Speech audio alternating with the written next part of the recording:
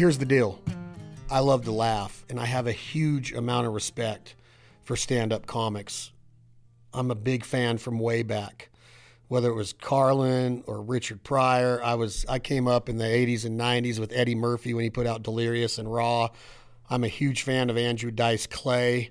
There's so many, my favorite comedian current day is Bill Burr, and we actually talk about Mr. Bill Burr on this podcast.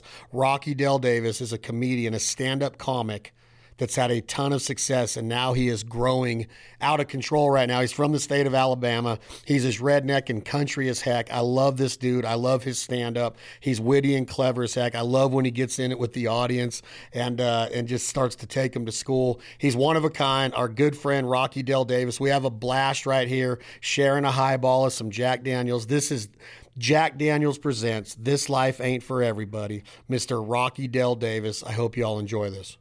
Yeah, you can't say white trash anymore. It's a bad word now. I almost got banned off Instagram for saying the word white trash. I was flagged for hate speech. Me. Dude, my dad met his now wife while she was in prison, while he was visiting his daughter, who was also in prison, for identity theft against his other daughter. White trash is my word, bitch, okay? I earned it, dude. Dude, my name is Rocky Dale Davis Jr. I have Dale Jr. in my fucking name. Like, I've worked for this, all right? If I can't say it, no one can say it. We were in the infield, and I got back yesterday, and I was with my buddy Bobby Johnson that runs all these properties for Barrett Hobbs, like this one in the Scoreboard, the Palace, and a bunch of them on Broadway. And I said, man, people from Alabama party. I said there was a lot of people that come from out of Alabama to watch Dega, but all the people that I was hanging with were from Alabama. They were all, born and raised in Alabama. And every single one of them, like, man, this is my third drunk today. And I'm like, what do you mean by that? He's like, I had to get 2 naps and I'm starting on my third one now. I'm like, what time did you start drinking? And he's like, I don't think I quit from last. Every single person from Alabama was saying the same verbatim story to me. So you're from there. Yeah. And do you still have a place there, or are you Nashville full time? No, I'm Nashville full time. I just I moved from Austin to here. And I lived here years ago, and I tell you something, I wish years ago I would have sold everything I had and just bought a house here. You can sell stuff right now. It's so insane, this market. Yeah. And so now my mom lives back in Alabama, so we have a double wide there. But now I rented a house in Austin for a year, and it was cool. I like it, but I just love Nashville. And as far as touring, dude, you can go 40 markets in a 6-hour drive, and I love this town. It's such a fun, like Austin. They call it the live music capital of the world. I'll disagree with that. It's like a bunch of party music everywhere you go. You go around in Nashville, you're hearing dudes and chicks that could be famous in a year or two. Within a year. They're playing for tips at a bar, and you're like, Maren Morris did that 2 years ago, or Jason Aldean was like, what? Dude? This town's I love this town so much. I love it. I'm looking for property here right now.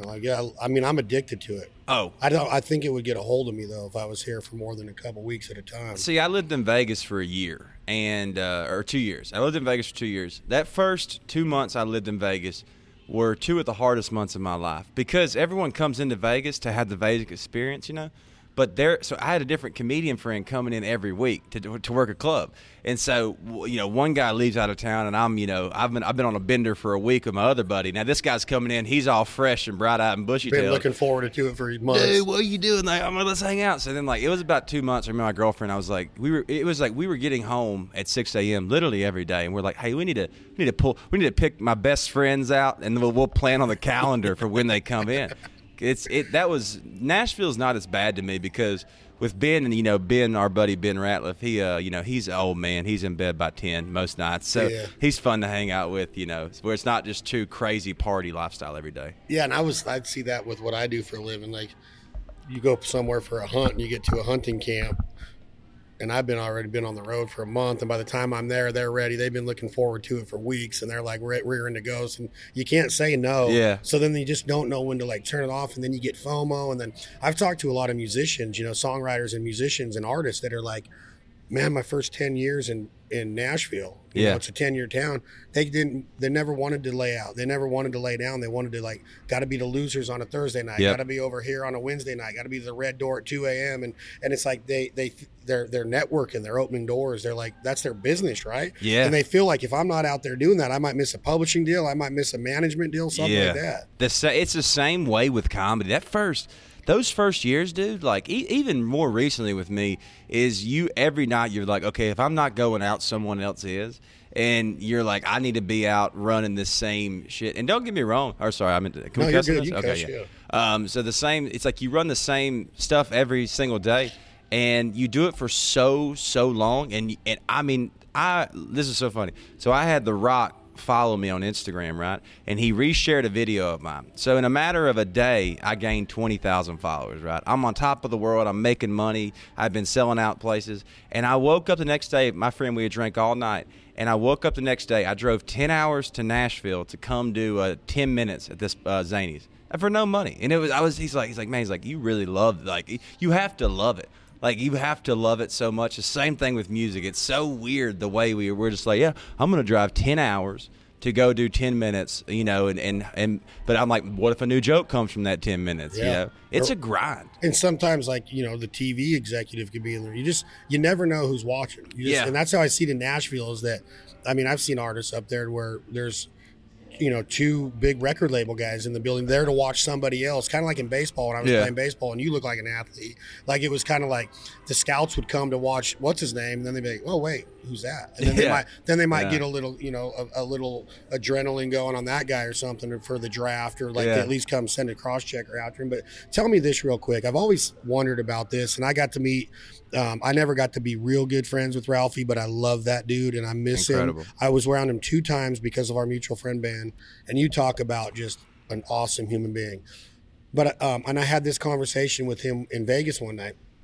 Personally, Rocky, I think I'm funny when I'm with my buddies. Yeah. But then when I study stand-up and the art of stand-up and the timing and the delivery, you're like literally up there and you don't know anybody in that audience most of the time. And you're relying on this uncanny ability to tell a story, have a punchline, get their attention, keep their attention. I like the way that you talk some shit to the audience and you'll roast them a little bit. But tell me when you knew, or like I've read some things like at 19, you were like ready to go out and start your stand-up professional career. But how did you know you weren't just funny with your buddies and you had the balls to actually go up and start that kind of deal? Dude, it's funny because it's so funny because you think you know that you're funny. When I started stand-up, it was off arrogance. I went and watched a buddy of mine do it, and then I literally was like, you know what? He can do it. I can do it. And then you go do it and you suck. But in your mind, you didn't get booed off stage, so you're good. So it's a weird thing where that's what people that like, oh, my friend's so funny, he should do stand-up. It's way more analytical than we give it credit for, and you do have to break it down. But there was never a moment when I started that I was like, when I started, I was like, oh my God, I got 3 laughs, dude. I'm going to do this forever. I'm so good. And then over time, the worst thing you could do when you look back and you're like, I was awful. But it's a pure arrogance thing. It's pure. We all think we're super funny.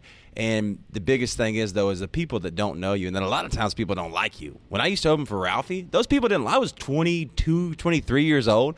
I opened it for him. And they would be like, what's this little punk talking about? It was brutal at times. But that's what makes you better, though, is when you realize you're kind of not as good as you think you are. That's what like gives you that where you're like, all right, now I'm going to look at why they didn't laugh at this and the analytics side of it, which I feel like a bunch of people don't do, especially on social media. That's a big thing I always talk about is no one tries to grow their brand analytically. Like we're all in analytics. Like I can't tell you how to write a joke, but I can look at your story and tell you how that story should go, if that makes sense. Like, it does. Like I can break it down of like, oh, okay, so do this and say that, and hey, tag, this is going to go at the end, but you're going to call this back at the end. And that's like the callbacks are one of the biggest things in comedy where you say something, you bring it back 10 minutes later, and it's like, they're like, oh, how did he remember that, you know?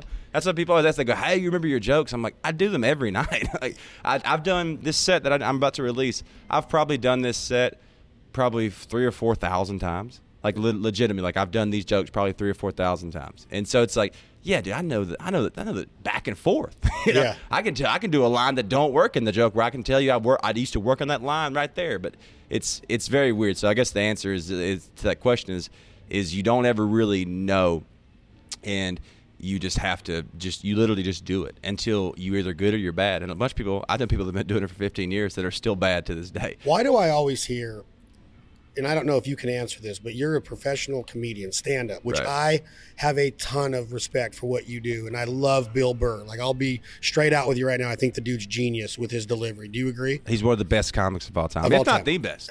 I would say 100% I agree. Like, I don't remember which one it was. It was kind of like that black and white looking one where he talked. Such a good Oh, my special, dude. God, dude, Also, coming off that special, people forget that special came off the previous one, which was one of the best specials ever. Ever. So then you come out with that one, right? You release the Black and White Murders. Then he does the one in Nashville, but it wasn't as great, right? Wasn't as great. And then he comes back out with Paper Tiger. Yeah. That was just as great. It's So strong. It's so hard to put out a like, think about it. Like Ron White or someone. That first special he put out was amazing. The second one was pretty good. The third one, it's hard because you work like 10 years to build one special, right? Yeah. So you work 10 years and you release it.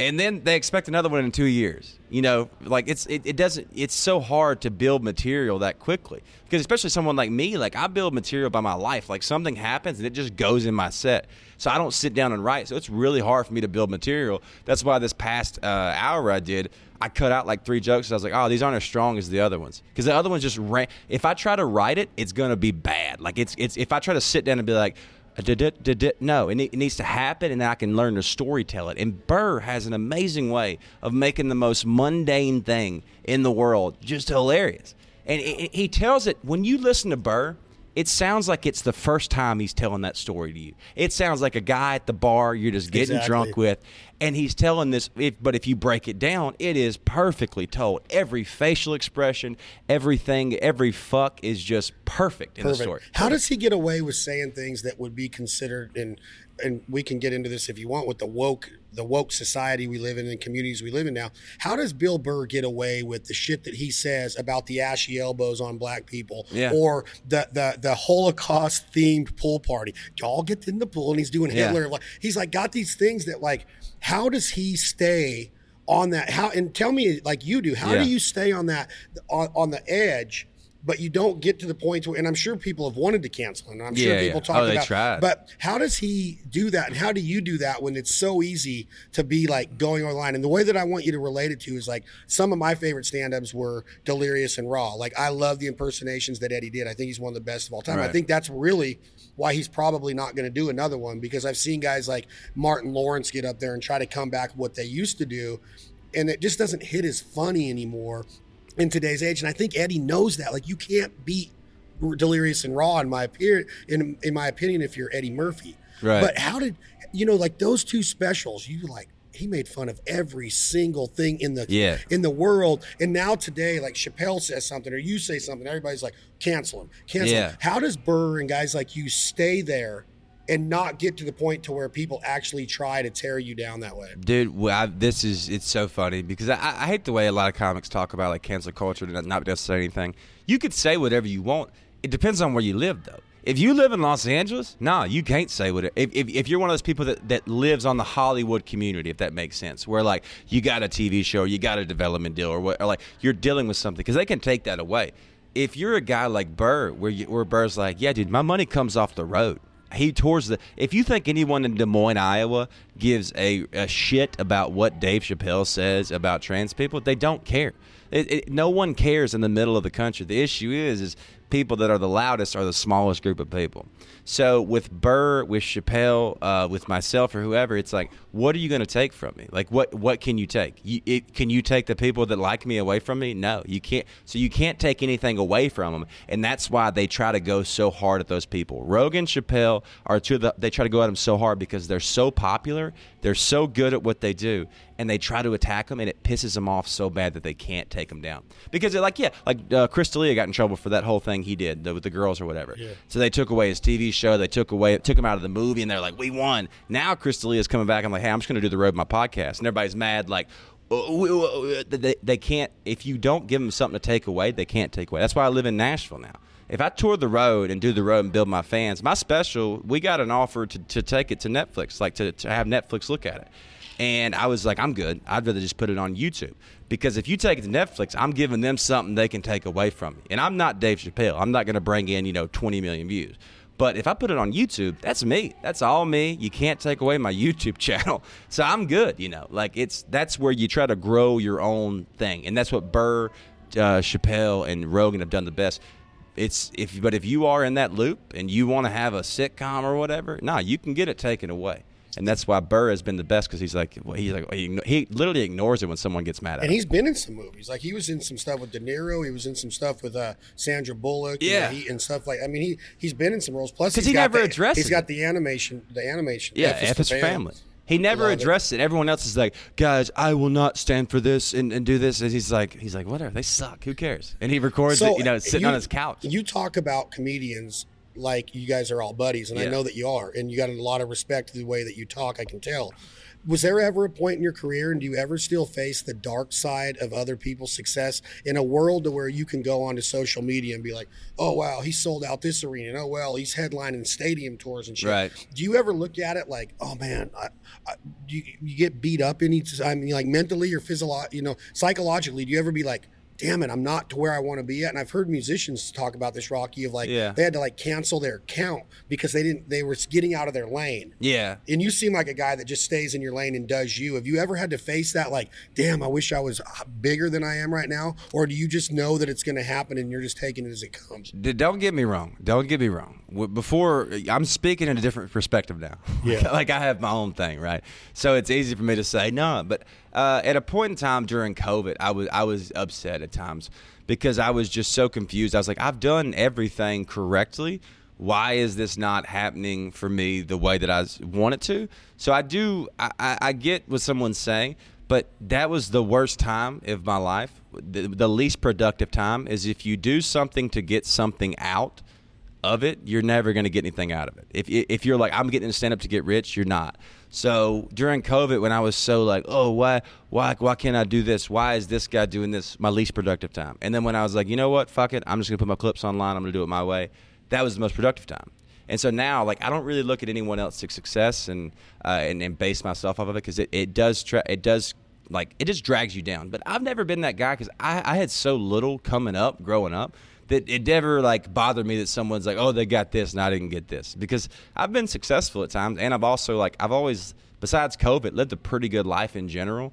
And so it never was like, oh, this guy's getting this, why am I not getting it? I always believed in myself, and I always wanted to do it myself anyways. I've ruined myself out of a lot of opportunities. I'll never do this night show because of what I said to the booker one time.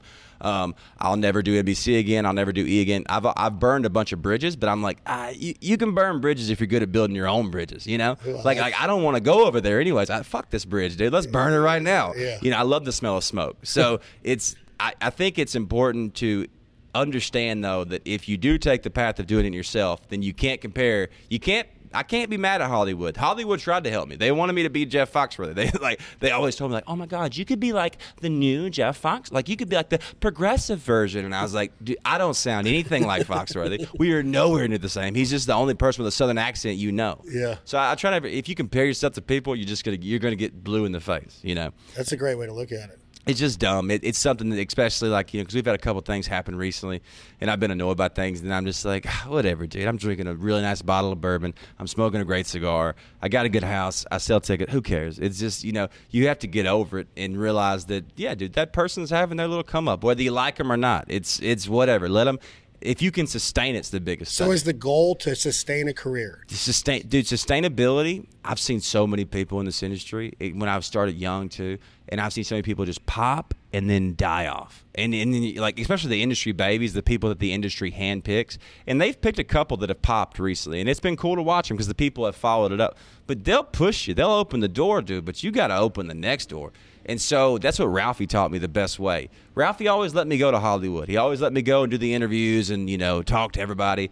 And he never he always knew that wasn't what I wanted. Because think about all those people that had the TV shows and whatever. The real money you make is doing the road. That's where your money comes from. And so that's the thing with me and people is that people connect to me. And so I want to spend my life, going to Odessa, Texas on a Saturday. Like I love that stuff.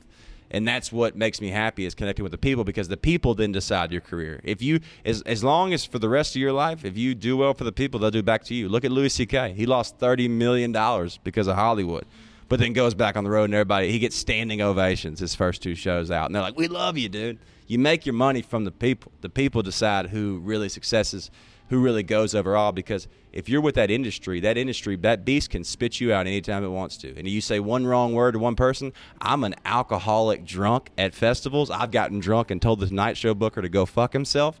But I can do that, though, because I've built my own thing. I don't have to deal with, people talking, you can't say this. Yes, you can. You can say whatever you want. If you're going to be an asshole to me, the music industry, they deal with it 10 times worse than I do. The way they've talked to some of these artists and treated them, telling them to break up the band and stuff, Yeah. I had one guy telling me to lose my accent for a while.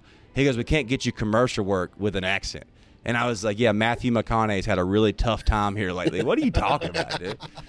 That's why I love this, though. We're recording it's like we're recording a podcast. We used to have to do radio shows and abide by FCC rules and all that. Yeah. It's so much more free now, and I feel like people would if we can get away from that industry side and just be like, dude, the people love it. Let's get to the people. Give them what they want. Every road show I do, I'm so thankful. I take a picture after every show, and that's what really matters.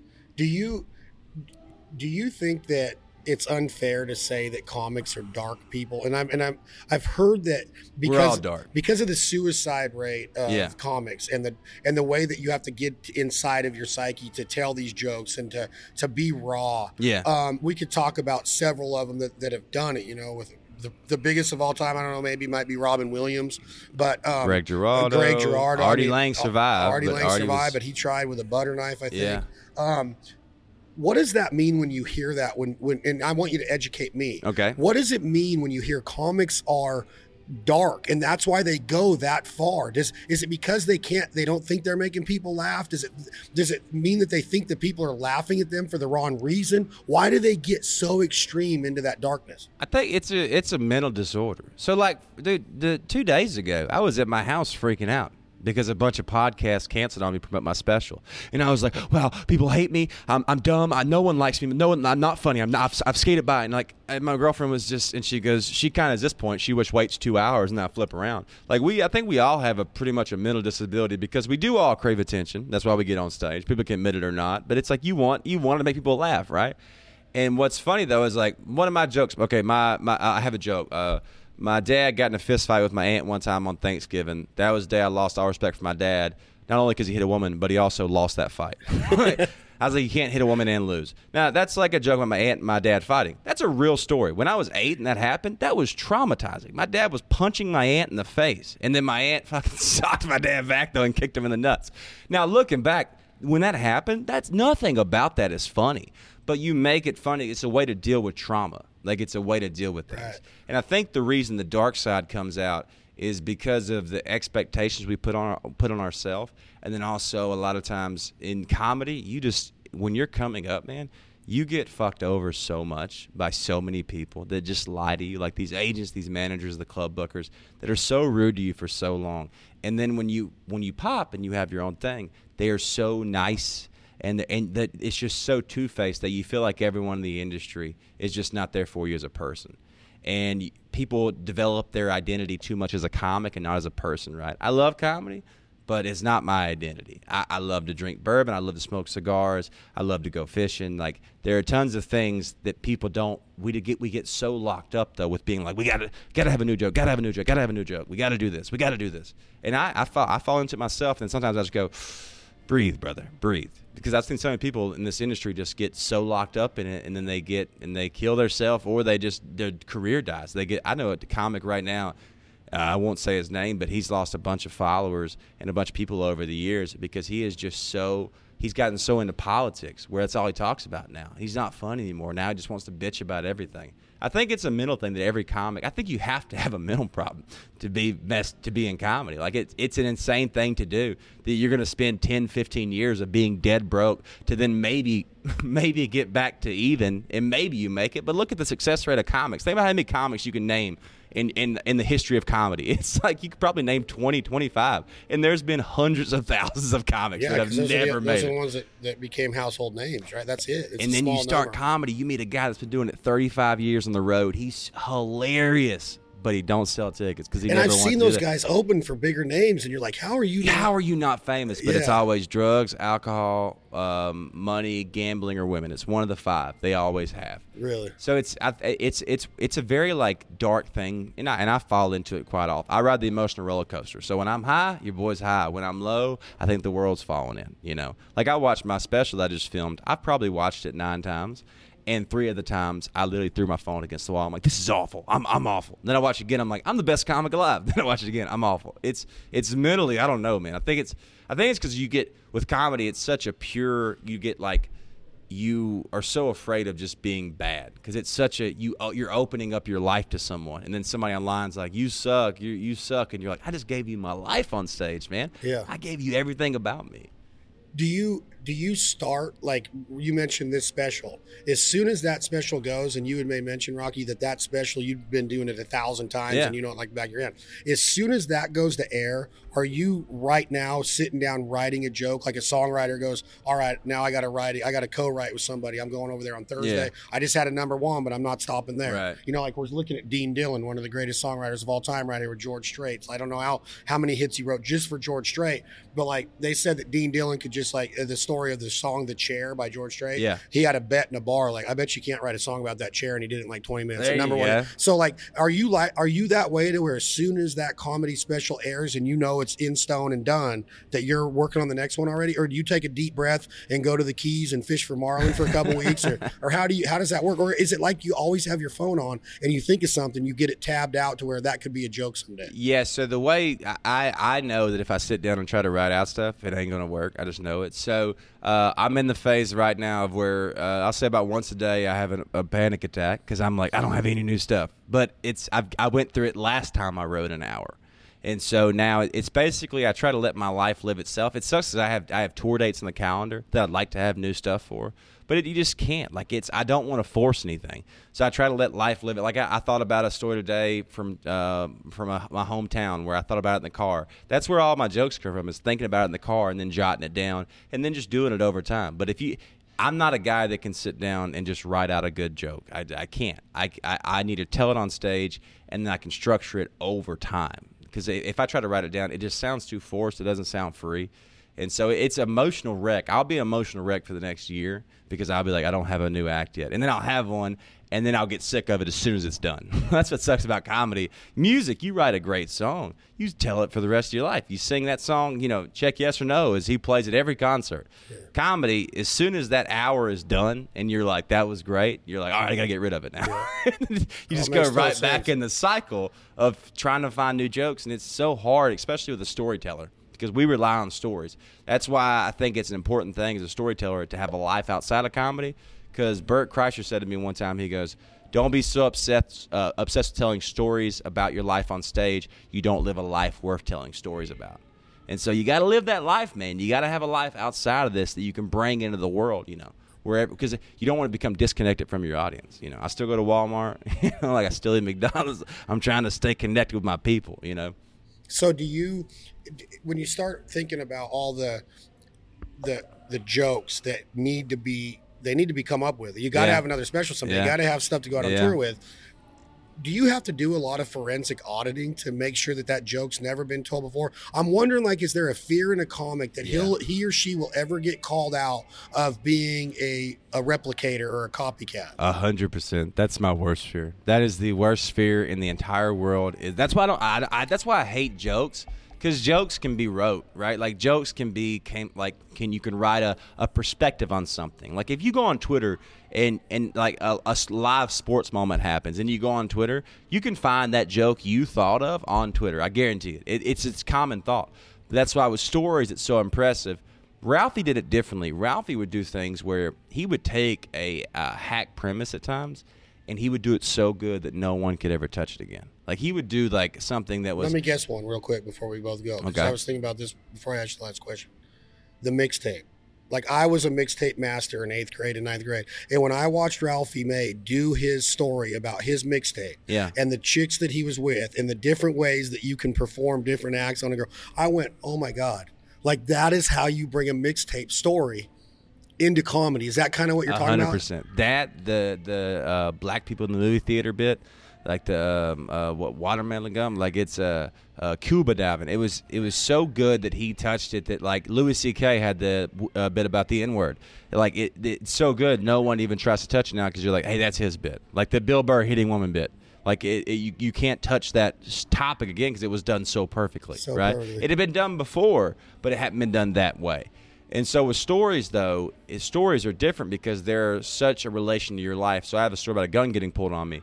And it's this, like, wild, 7 minutes of comedy that I just talk crazy fast for. But I know, like, no one's taking that story. Like, if you take that story, I know you stole it from me, And so that's where it's a weird thing. Thank you. That's where it's a weird thing with comedy of where, you're so freaked out about it. You're always like, I have a story right now that I'm working on that I'm trying to make sure a friend of mine didn't do a similar thing to it. Now, the whole story is different, but I want that one part not to be similar, Because it is hard to hear something and not pick it up, That's why I don't watch a bunch of comedy because I'll pick up, like, I don't want to pick up anything someone said before me, But it's weird, though, because I can watch some comedy, then the word horse triggers my story about a horse for the kid, Like, or they go, the Pizza Hut, and then all of a sudden I have a story about when I got hit with a baseball at a Pizza Hut. It's like, it's weird the way things happen. When they happen, they just pop up. Like the story with me and Ben, we went to the Ohio Zoo one time, and I ate an edible, and a penguin humped my leg. And for years, I could never tell that story. I could never get it right. And then one day, that story just flourished together, and it became one of my most recognizable bits I've ever written. And how, when you start to tell that story, how much lying or fabrication because I had a buddy coming up in college. We played college baseball together, and he would always say, tell me a story and don't be afraid to throw some shit in, because he didn't just want some normal. It makes it better. You know what I mean? So how much do you have to lie or fabricate or exaggerate to get that point across, to get that crowd to just, like, belly laugh? So I would say it's probably 80-20. When you started out a story, you tell it pretty much completely true. And the thing is, the more truth you can make in it, the better. So it's Dave Chappelle said, great comedians say funny things, or good comedians say funny things, great comedians say things funny. So a story, if you can keep it, like, almost to the word true, it makes it better because you have to explore the regular things in that story instead of making it just perfect with the wording where you said this and the guy said this and you win. You have to explore the other sides of it. That's why my gun story is such a good story, because I used to have some lies in it where I lied what the guy said. Then I actually just completely went off that and erased all of it and just put in the true facts of it. It's weird it's weird in comedy when you get a laugh off something you don't think is funny. Like one night I was kind of drunk on stage, and I go, my girlfriend's Spanish, I think, and it got a laugh, and I was like, why is that? That's not funny. Like, that's like I just really, like, just randomly said it accidentally, and everybody laughed, and I kept doing it, and you got a big laugh the rest of the time. It's weird. That's with comedy. That's why you have to. With a song, you can work it out and then come out with this amazing song. Just release it one day and everybody loves it. With comedy, you have to fill it out because the people think things are different, are funnier to them than they are to you. And so you have to write a story out, try to keep it as true as you can, because then they can relate to it, right? Like they can be like, oh, I would have done this same thing, instead of being like, that's too perfectly the way, you automatically responded with a perfect punchline. That's not realistic, So on roasting the audience, I was at a dice show one time, and I very rarely have the cojones to go in public without a baseball hat on because of my baldness. I've never been able to face up to being bald, and I started going bald at 24. This certain night, I went out in public without my hat on. I was like, you know what? It's my birthday. It's freaking dice. It's not 89 dice, Madison Square Gardens with Hickory Dickory Dock, but he's still funny. I went to the meet and greet, and I had a hat on at the meet and greet. It wasn't really meet and greet. It was just I knew the director of entertainment. He brought me in there. I got to say hello to Dice. God, he dressed goofy. It was so funny. But then I'm like front row, center stage, no hat, blue shirt, and he loses it on me. You want to be Bruce Willis, and just starts lighting me up, and I'm just like, wow, dude, that is freaking like an honor to be roasted by freaking Dice. So you're roasting, and I'm going somewhere with this, Rocky, because I want your opinion, and you can tell me no if you don't want to answer. A female comedian named Amy something was on a roast where she roasted a line on Steve-O. Yeah.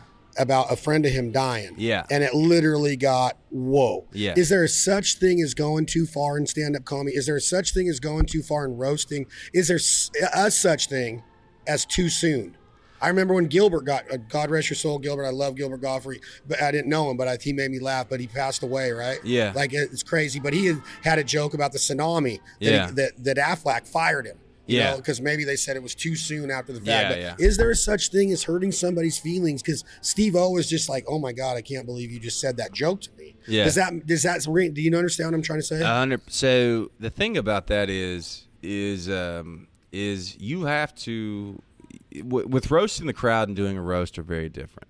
And so I think you can say whatever you want. I think at times though, because that joke you're referencing had been done previously, but it had been done a little bit better, where it was a little bit more of like an easier in. That was kind of just like up front, bang. I still thought it was like a good roast joke, but with roasting and an actual roast, I think you can say whatever you want. But with doing a roast with the crowd, you have to build like a rapport with the crowd, and so you like know the line you have with them. And you have to build it because they trust you. And so you can say things that you normally, like, if I walked on stage and roasted the crowd, it wouldn't make sense. But with me building a rapport with them where they know me, then they trust me when I'm making fun of them. And so I don't ever really, like, hold back I say, like, whatever about any race. I say whatever. And what's funny is people online always have an issue with what I say because they weren't in the room, which I get. I completely understand. They're like, oh, my God, how can you say this to this person? How could he say that to that person? I'm like, you see that person's laughing, though. Like, they're laughing along because I had spent 30 minutes talking and building a rapport with them that when I made fun of them, they were, like, into it, So it's a very different thing of when you roast the crowd. So you can get the credibility and respect of, let's just pick one, a chubby person, front row. Yeah. You know that they've overeaten a little bit, that. But do you even take into consideration like the psyche? Like that's what you're saying is you got to get to know them first. Like you have to know. You can probably feel it out. Like if this girl is going to get her feelings hurt because she's down in the dumps about being overweight, do you want to compound that and say a joke to bring everybody's eyeballs in the theater's attention to that one certain person that might not be happy with him or herself? Yes, that's tough. As you can see, I'm in good shape. It's really tough. Like fat people, especially, it's hard to touch them because the crowd freezes up. They usually laugh, but the crowd also people that have served in the military. People freeze up so hard when I make fun of someone in the military. And the military people love it. They fucking served in a war. They don't give a fuck what you say. Right. But everyone else is like, he's making fun of a soldier or whatever. But you have to build the rapport. So my thing is, when I do that with someone that maybe would be considered like, people say punching down, which is a stupid thing. Because if you're saying punching down, you're saying I'm better than the person I'm making fun of. Which, if that's for race and how much they weigh, that's really fucked up to say. Everyone should get made fun of equally. But no, like I think I think you have to build the trust with the crowd, and then and if you say it with fear, you're fucked up already. You can't have no fear what you're saying. You have to think what you're saying is fine. If you were with your friends, you would say whatever. But now it's a random crowd, so now you feel like you can't say it. If you feel that, then don't say it. Like I had a gay guy the other day at a show, and he was like being like real sassy up front, and I go, "Damn, you're a sassy bitch, ain't you?" and the crowd go.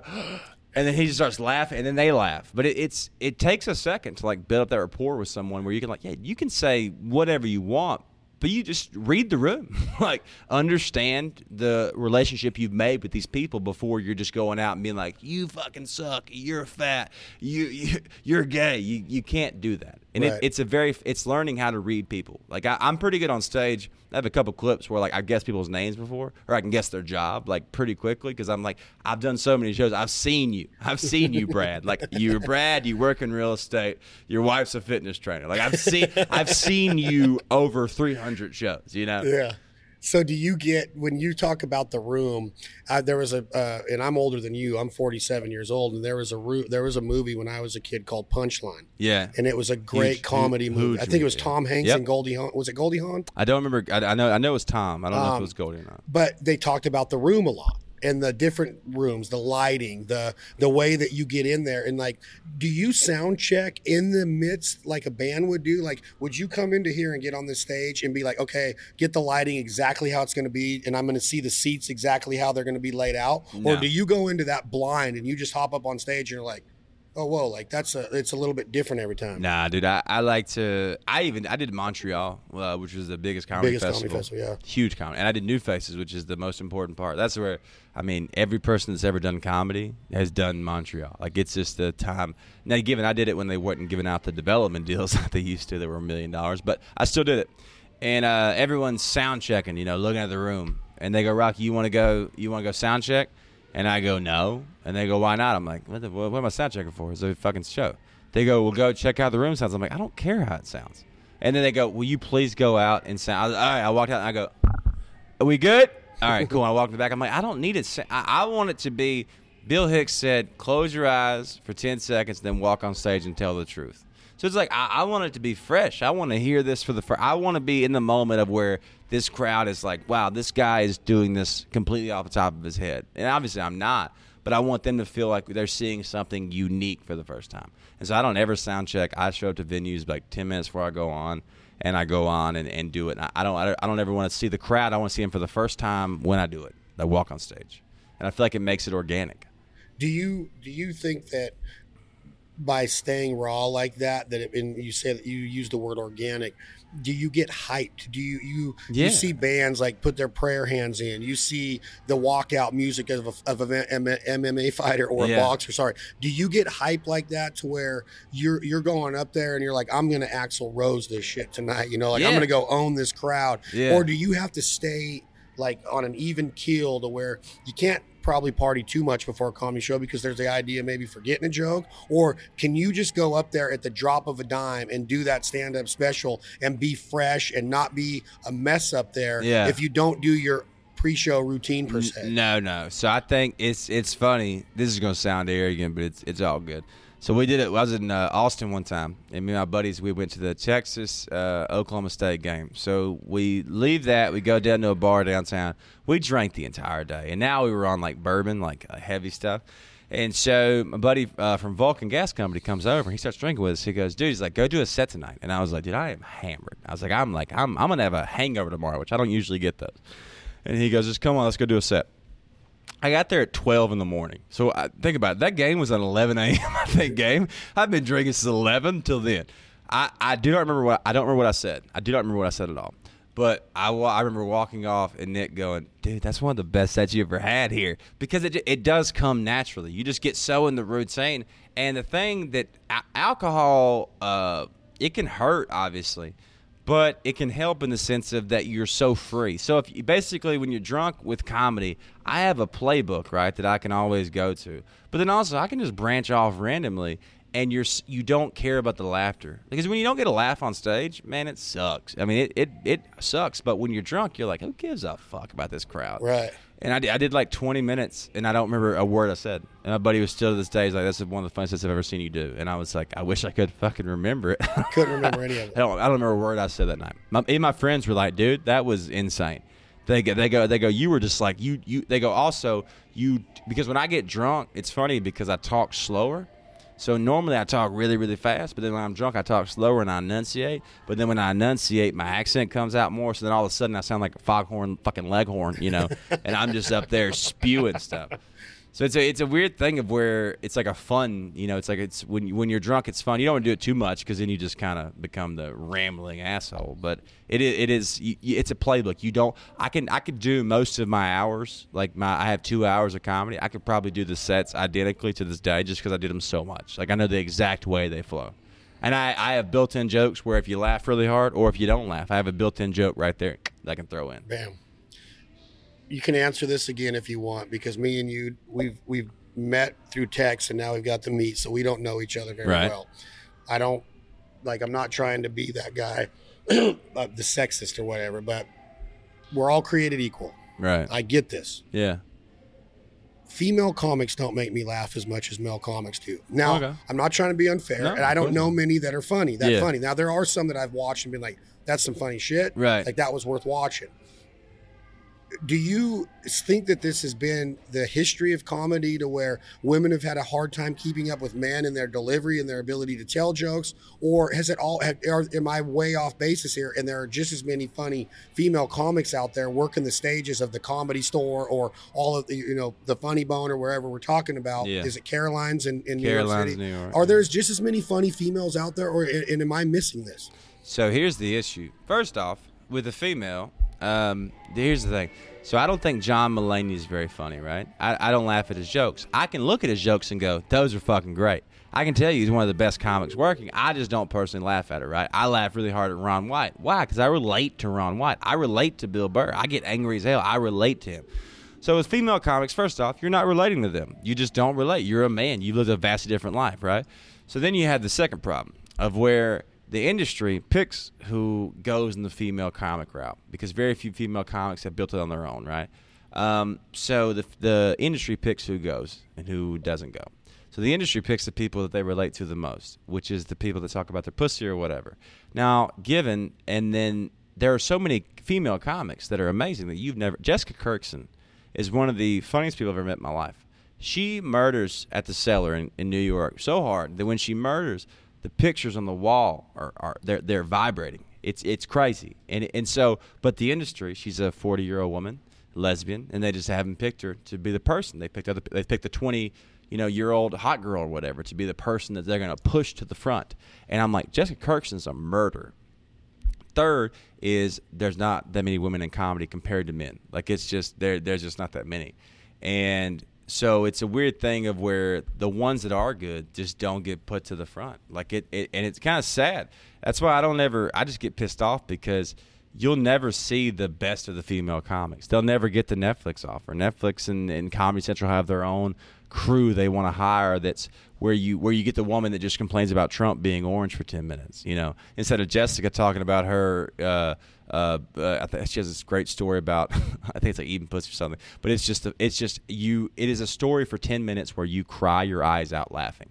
And Leanne Morgan, another Southern comic who did actually build it on her own, who's now doing theaters, and she flatlines a room, just murders a room, dude. But you don't hear about those women. You hear about I've the never people, heard of either one of them. Exactly. We know the people that are pushed to the front, and they're often not the funniest as the other ones are. And it's kind of annoying. And as if I was a woman, I would be fucking furious, which as a lot of them, they rightfully are, that someone gets pushed ahead of them that's not as good. But that's where they're going to start building their own thing. Because, I mean, think about it. There are women on social media, and I think if you're a female comic, you should be working harder to build your own thing. And that's where you're seeing these females with podcasts. Girls Gotta Eat is a podcast, right? They talk to the females. And, dude, they do theaters. They do live theater shows that sell out in 20 minutes. So they've built it on their own where they don't have to deal with this industry. If you're the Hollywood industry, if you're a black guy, you better smile. You better smile. That's racist. But they call us racist, right? And I'm like, y'all are way more racist. Why does every black girl have to be sassy? Every black girl has to be sassy in the commercial, right? Popeye's chicken. That's so fucking racist. Yeah. And so they won't push you ahead unless you fit their diagram. But what's going to happen over the next 5 to 10 years, you're going to see a lot of female comics really pop, and you're not going to relate to them. So you may not love them, but you'll be like, hey, that was funny as shit. That was a good joke. But it's just the same as like people in the North, like, you know, they don't relate to Ron White as much as people in the South. It's all what you know and relating to stuff. Like if you talk about period cramps, I'm not going to relate to. I don't know it, right? Right. But think about all the women that are like, oh, that is how it is. Yeah. So there's a way to do it, and you have to build it on your own. Though I think the female comics they're understanding that, and now they're starting to grow from it, and they're going to be a multi-billionaires. Because women buy tickets more often than men, and women buy merch more often than men do. The Girls Gotta Eat, Girls Gotta Eat, and then Call Her Daddy. There's a podcast on Barstool. That girl does like $4 million a year in merch, dude. Wow. It's crazy. So, but you can't wait on Hollywood to be like, you know what? You're the female we choose this year, because they choose one at a time. Same thing with black people. They choose like one black person at a time that can be successful. And then now the black people are like, you know what? Well, then fuck you, Jarrett. We're just going to build our own thing. Yeah. And that's what's happening. It's a beautiful time to be alive because you're seeing the California, you know, the way we got to do it. This is the Hollywood way. You're seeing it crumble.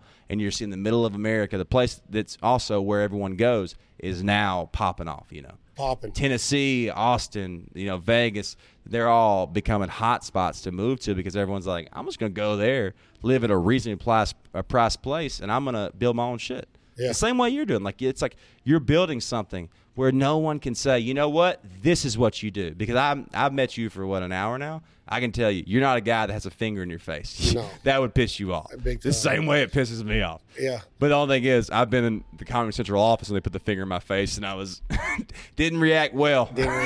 So you talk about, not getting that finger in your face and being your own person. I've had a country music guy tell me, he's a good friend of mine, Gary LaVox, lead singer for Rascal Flatts. Yeah, okay. I once asked him, I said, when you were performing all the time, you'd come and sell out a stadium or you'd sell out an amphitheater, and I would hear people talk like, man, that dude ain't country. And I'd be like, have you ever heard of like Vince Gill, one of the finest singers all time? And Gary said it like this. He says, Chad, do you want me to sound just like George Strait? I can't. Yeah. Do you want me to sound just like Hank Jr.? Well, I can't. So when you see somebody like the old days was Gallagher and the Watermelon. Right. Then there's Carrot Top at the Luxor in Vegas. And you hear a lot of shit about Carrot Top. Like, is he really even a comedian? But he does the props. When you see that stuff being down, do you have the same reaction, kind of like what you just did to me not getting the finger in my face in my podcast of being like, good for Carrot Top. He's out there doing his thing and he's stuck with it. He's original. He's got his treasure chest of props. Well, how do you look at comedians like that aren't per se telling the stories and getting that kind of laugh? Dude, it's such a stupid, archaic way we talk about this.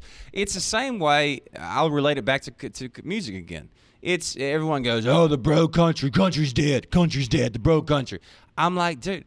Why I don't like a bunch of the bro country, but they're doing whatever. Carrot Top, you can say whatever you want to about Carrot Top. The motherfucker's been doing it 30 years and selling out for like 30 years, okay? And if you go watch Carrot Top's show and not laugh, if it's possible, go watch his show and not laugh. He's hilarious, dude. So it's the way anyone does comedy or does anything. I don't care. If I'm focused on the pure side of where like you're only a stand-up if you do it this way. You're only a country music star if you go live on the ranch for 2 years and your guitar has scratches all over it. No, if someone wants to sing about a Friday night with a girl and a keg of beer, I don't care. I listen to those songs. I'm like, oh, this is like a fun song. It's such a stupid way. It's the same way with everything on social media. Everyone is so critical of everyone else. I'm like, dude, let them do what the fuck they want to do. Rascal Flatts, I saw that concert. I went to the Birmingham BJCC. I took my mama. That's one of the best concerts I've ever been to. That guy, the vocal range on that dude is absolutely unreal. So, yeah, dude, if you want him to be like, well, I say, he can do that. He has the range. But instead, he's like, hey, I'm gonna come to country music and bring the falsetto from fucking opera over. Yeah. And I'm going to bring a new sound. And everyone instead is like, oh, they're not country. It's like, you don't know the guy. Oh, he spikes his hair? That makes you not country? I guarantee you can go in a country bar in Texas and find a guy with spike hair that will beat your lights out. Like, the country thing is so stupid to me. Like, the thinking everybody's got to be raising a farm and with horses. Dude, no, dude. I lived in a trailer, dude. I had a dog with 3 legs. Like, it's what are you talking about? It's such a stupid way. People are so critical of everyone else with how everyone does things. It's stupid. And so a comic, however you want to do comedy, I don't care. If you're hack and you steal jokes, it's kind of annoying, but I'm like, you ain't going to go nowhere with that. So I ain't worried about it. Is there a difference in comedic timing and delivery of telling a joke about, I don't care what time in history it was? A lot of people are probably going to think I'm talking about the current time with what I'm getting ready to say, but is there a difference in telling a joke about our president that's for fun as opposed to being on a soapbox and pushing an agenda on somebody? Because there are these comics and there are these late show hosts that literally make me feel like they hate the other side so much to where they still are promoting this stuff that's happening when you know it's not right. And even when the other side was doing good, they were tearing it down on a nightly basis. And I know for years in the history of Johnny Carson and David Letterman and Jay Leno and da-da-da-da-da that they always told presidential jokes. Dana Carvey and all the Saturday Night Live crew always did presidential debates. They were hilarious. Right. But I don't remember a time to where these stand-up guys, even like Letterman, I didn't know that he was so far that way until the end of his career when he retired 100%. And he started saying shit. Because when he was up there doing his thing, I was like, man, this dude is just a good. I used to want to go to the Letterman show if I visited the city. Now it's like I would have never went to see him when I saw how bad he got. of tearing people down. Is there a difference in just telling a joke about our president or being on that soapbox and being like, you don't deserve gun rights. You need to cut out the Second Amendment. You need to get rid. You know what I'm saying? Okay, so let me say that right there. So here's the funniest part, right? So you think about it. Okay, so think about if you watch Fallon, and I got in trouble for that. I'll tell you the story how I got in trouble for this. So you watch Fallon, Myers, what's the James Corden or whatever, right? Yeah, British guy. When Trump was in office, every joke was about Trump, right? Doing that, he's orange, he's fat, whatever, right? And how many of them are making fun of Biden now, right? It's very few and far between. None of them made fun of him shaking an imaginary hand, right? No. So that's just, it's purely hypocritical, dude. Nobody addresses it because it's basically whatever that person believes now. Because the issue is the guy that's signing these checks, which we don't know who he is, right? But the guy that owns all these networks, right? The real person that owns these networks, that has an island, that's signing these checks, he has a certain way he believes. And that motherfucker's like, hey, dude, here's what you're going to say, and you're going to say it this way, and I don't care what you believe. Because I remember when Bush was in office, there was tons of jokes about Bush, but it kind of was like a fun thing. Yeah. Whereas Trump, they just called him dumb all the time. And I remember when my manager in Los Angeles goes, oh, no way Trump wins. And I was like, what are you talking about? He goes, look at the polls. I'm like, bruh, I'm not looking at the polls. I'm looking at the road where I've been, and I've watched these people. I was like, he's probably going to win. He goes, no way, dude. He won't even score like 10% of the votes. And they're so disconnected. So that's where the issue I've had now is where, by the way, on both sides, I know comics that are far right that now have their whole career has become making fun of Joe Biden, which I'm like, dude, it's annoying. Yeah, like, if you want to throw some jokes in, I don't have any Trump jokes or Biden. I don't care, dude. Right. Because if you think that person influences your life that much, where you need to talk about it every day, they're not. If you're letting them influence your life, then they are. Yeah. I'm trying to, my whole goal every day I wake up is trying to find the best bottle of bourbon for the best price I can. So it's like, I'm not worried about, Biden, he voted on whatever tax bill that's not going to affect me anyways. It's like, yeah, shit's messed up a lot of times, dude. Like, I can't tell you. But with the late night shows, they've been particularly bad. And the reason I got in trouble, I was drunk one night and I was watching Myers and Fallon. And I watched them. It was shitty Trump jokes for their whole monologue. The whole monologue was shitty Trump jokes, back to back, right? So I posted a tweet. I just watched the Myers and Fallon monologues, shitty Trump jokes, 10 minutes. So I'm at Laughing Skull Festival about 6 months later, and I see the booker of this night show. He walks up to me. He goes, "You're an idiot." And I was like, good to see you. He goes, "You're an idiot." He goes, I was like, why? He's like, you can't post this. He screenshot the tweet and shows me. And he goes, you can't post this. I can't book you if you post this. And I go, you weren't booking me anyways, dude. You've known me for 3 years. And then he showed every manager and agent at the festival what I posted and tried to kind of like blackball me a little bit. And I remember I apologized for saying that. And that was the last time I was so mad because I'm like, I'm not actually sorry. I'm doing this because and I was like, I can't blend in with y'all anymore. Because if y'all are going to sit here and say, because I asked him, I go, are you saying the monologues aren't bad? He goes, no, of course they're bad, but I can't say it. I go, no, bitch, you can't say it. I can say it, though. Y'all don't run me. And it's a weird way of where it's ruined a bunch of people's introduction into comedy, and it has ruined late night TV. Conan was one of the last ones. Conan hopped in on the Trump bandwagon too and had a couple dumb jokes, but he would play off of it a little bit. But these motherfuckers now, dude. Oh, it's crazy. Dude, you could, if you offered me right now, if you go, all right, Rocky, you can do the Joe Rogan podcast, okay, or you can do every late night show there is. I would take Joe Rogan in a heartbeat. I would take fucking your pot. Like, dude, I would take fucking sitting out in the parking lot smoking cigarettes with a homeless guy. They're so useless. They're so useless. No one not watches real. them. They're not. The issue is right now what people love. They love authenticity. They love it. And that show is so fake. It's set up with questions. I met you today. We're talking today. You did not text me any questions. With Fallon's like, so, I heard you and your family had a crazy vacation. It's so annoying, dude. You're an I adult. agree 100%. You're a fucking okay, adult. so what about some of the greatest, if not all of the greatest comedians of all time so far, and I know that you're going to be there someday, went on Stern. I quit listening to Stern a year ago because of the same shit. Even though he's one of the greatest interviews of all time, and he's had the biggest comedians of all time on there, when he started oppressing what I believed in and always promoting the other side, I was like, why are you doing that? You used to say stuff like, I believe in the Second Amendment. I'm a gun owner. Yeah. He said, I voted for Bush at one time. Like, he wouldn't be so staunch of like, Trump was his good friend. Trump's a dummy. Trump's this. And then Robin comes in and says, rah, rah, rah, rah, and and then they're like, well, I would vote for Hillary Clinton. And I'm like, what? And okay, look. Hey, real quick. I don't mean to I'm not political. Me neither. I'm not political. Yeah. Okay? But can we just laugh at how bad all my friends in New York and LA just scooted by the Hillary thing when she murdered everyone? Yeah. Everybody, dog. Everybody. They skipped by. All of them.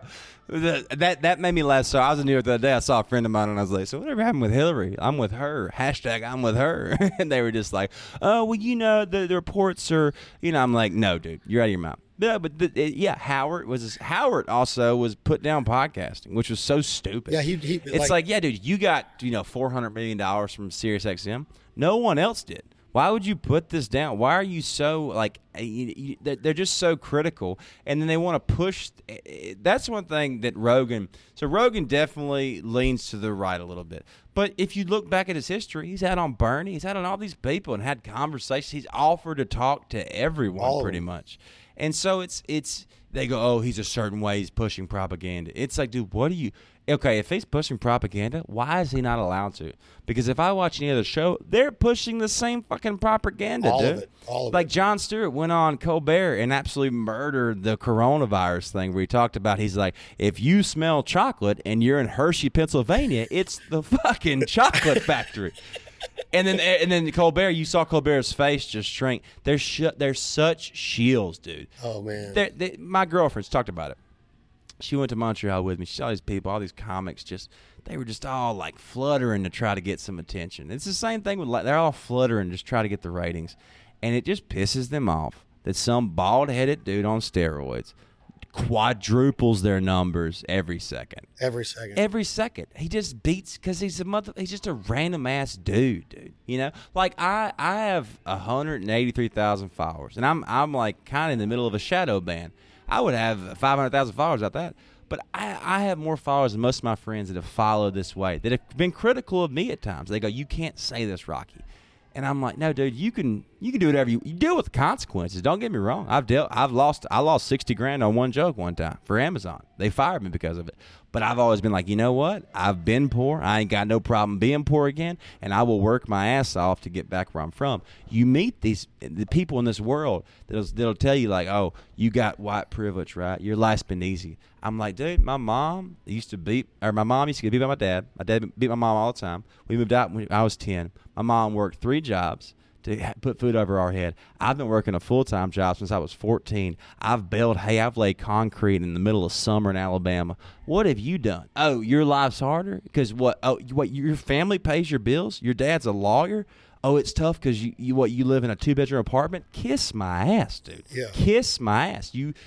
It's such a funny way where they just shit on everybody else in the country. We're nobodies, That's crazy. And I'm like, those cities you're shitting on, those people will be the first one to help you. Yep. My grandfather he's racist and everything, but guess his best friend was Sam, the guy that worked on his car, and he would go take his car purposely to Sam to give Sam money. And it's such a funny thing where they just shit on us all the time, and it's like, first off, the gun thing that we love, Russia and Ukraine and all that stuff going down, and we may get involved, or who knows. If they come over here, if they come through Savannah, Georgia, they ain't fucking making it to Atlanta, dude. Macon, Georgia's hopping up in their fucking F-150s and boots scooting boogieing over. Yeah. They're so annoying, dude. It's annoying. It's so annoying to me to see that, and you see the ratings like completely fall out. Crash. But anybody that could watch that and say, oh, that's funny, or that story was good and it wasn't just fabricated shit,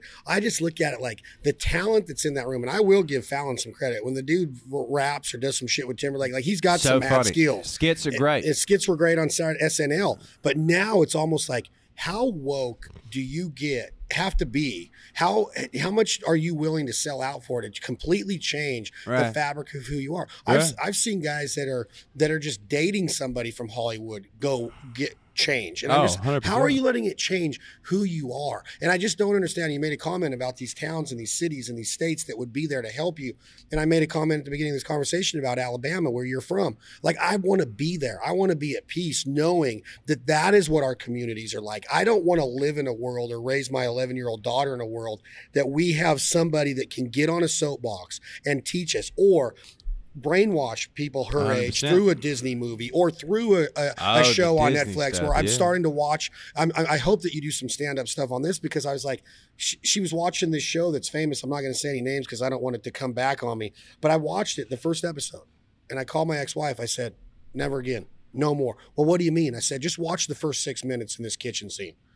And she watched it, and she's like, oh my gosh, how did you pick up? I'm like, it's so obvious what they're doing to these kids. I'm like, I don't want that. Now, look, if you're a Hollywood producer and you think that that's right because the guy paying the checks on the big island you're talking about is paying you and he's telling you what to say, fine. But I still have the choice to tell my daughter, I'm not doing it. And that's, look at it. What was the number one show on television when it was on? Yellowstone. Yeah. Yellowstone, not a PC show at all. Talks against the vegan thing, because that's the vegan thing always cracks me up when they go, don't eat meat or whatever. And I'm like, you realize that with putting in whatever, fucking Brussels sprout you want to put in, you're killing all those insects, every rat. It's so stupid.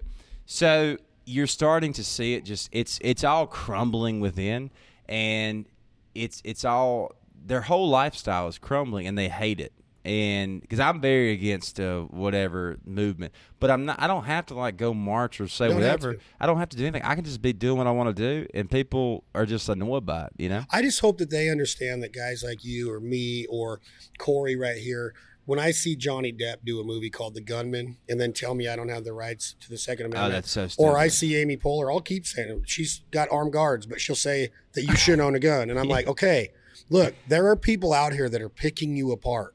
And you are literally losing frequency and credibility within every walk of life, not because you're not funny, not because you're not a quality actor like Johnny Depp is, because you're so messed up in the head or so stoned or whatever your issue is right now. I'm picking you apart. You're not going to pull this over on me. And I've even went as staunch as like, when I want to see the voting right or the voting history of somebody like Kevin Costner, because I've heard he's against the Second Amendment in a lot of ways. And then he's over there making Yellowstone where they're using these peacekeepers. And I'm sitting there going, what in the frick? Are you serious? Like, you're going to tell me as a soapbox Hollywood actor that I can't protect myself with my handgun in my house, but you can go shoot up everybody in the OK Corral and be Val Kilmer in Tombstone and make that movie and then tell like, that's the stuff that I want to know. I want them to understand. They probably don't even care. They don't care. They don't. That's the thing. They don't give a fuck. They don't care. And they're just trying, a lot of them, to collect a check on whatever they got. And I don't. The one thing I don't ever do, if I don't like something, I don't agree with a certain person's politics. I don't ever let it influence my life in the sense of like their movies. Like Val Kilmer could do whatever he wanted to. In Tombstone, Val Kilmer's God. That's one of the best roles of all time. All time. So, and Kevin Costner the same way. So I'm still going to watch it and enjoy it. It's just annoying because I'm like, I had a joke. I was trying to write a little bit about it. I was like, everyone talks about calling back guns and doing this and doing that.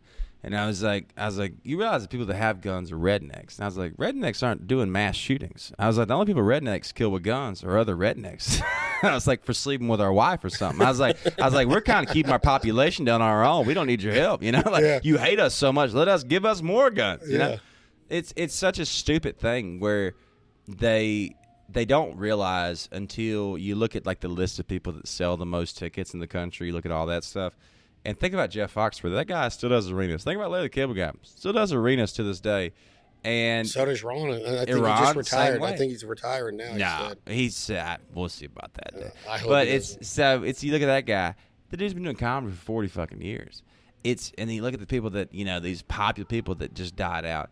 And where do people go when they leave, like when they retire from the industry? They don't sit in L.A. They go somewhere in the country where it's safe, you know. I'm going to say this to end this because I know you got to go. But listen to me. You are a badass, and I want to do this again, please. This is great, dude. You are the freaking man. I want to do a video of us hunting one day. I want to plan on it this fall. I'm so bad at it. I've been hunting one time, and I'm so bad at it. I'm such a diva. But I want to go and just record it. And then we're going to cook together.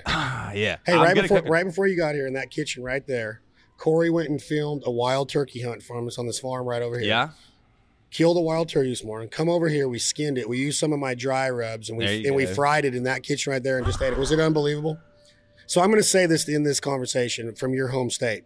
I was just there with 250,000 people from around this country that would be considered redneck or NASCAR fans or country boys, okay? Yeah. I was on Talladega Boulevard for 3 nights in a row with the most mischievous shit I've ever seen going down besides Burning Man in my home state of Nevada. I've been to Burning Man. I'm like, oh my God, that really happens. I watched every campsite. I watched cases of beer being devoured by rednecks. Amen. So-called quote-unquote rednecks. Yeah. Let me tell you what I didn't see, Rocky Del Davis. I didn't even see an argument, let alone a fist fight or a mass shooting.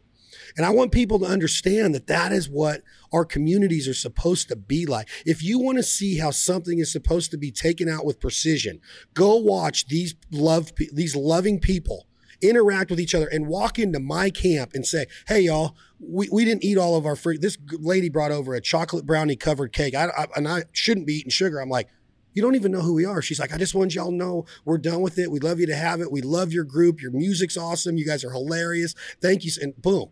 And I'm like, oh my God, why can't this be the measuring device that we build our communities and base our families on? Those people down there should never be made fun of, except by you on stage in a fun-loving way. They should never be brought down to where they've been brought down or said that they can't be who they are. And I'm sitting there going, not one argument, let alone a fist fight. Not one. And let me tag that. So you put, let's say, one of those people has a trans friend, black friend, gay friend, Mexican, whatever you want to do. I go up to that trans person and call them a slur with that friends around. Yeah. They will beat the shit out of you. That's your friends. Everyone here in the South, if you're our friend, you're our friend. I don't give a shit where your background is. I don't give a fuck what parts you have. You're a person. If you're a person to me, I'm a person to you. Rocky Del Davis, This Life Ain't For Everybody. Hey, tell me real quick, the specials when? May 1st on YouTube. So it's dropping May 1st on YouTube, and we're expecting some good results out of it. It's very good. Name of it? It's just live in Cincinnati, Rocky Del Davis. On my YouTube channel, completely for free, people. RockyDelDavis.com, tour dates, merch. Yeah, just go to my Instagram or go to my YouTube. Yeah, don't worry about the website's acting weird right now. All right, I want you to try to come up with a joke about yours truly on the next stand-up special. We'll work something out. We got to do something. Yeah. You the man, Rocky Del Davis. Thank you all for listening to This Life Ain't For Everybody podcast. Let me ask you this going out of this podcast right now. Publishing in country music, I always get permission. Can I use like a little bit of one of your stand-up clips to go out and come into this podcast? I'll give it to you. All right. This is going to be Rocky Del Davis talking about something freaking hilarious. Thank you all so much. If I asked 5 of y'all in this room how a four-way stop works, 3 of y'all would say you go whenever you want. No, you don't. It's not a question mark, okay? You stop when it's your turn, you go. And I don't need the people, though, that wave through, like you're telling me how this thing, like it's my first day here, you know? You're good. No, I'm not. I'm 3, they're 2, they're 1, you're 4. I don't know why the fuck your hand's up right now, dude. You're not in the equation. When someone stops and then they go and someone speeds up to go with them that hadn't stopped, dude, I'll follow you home, I'll kill your dog, okay? Like, I will be in the front yard with your poodle like, you know what you did, bitch. You know what you did, dude.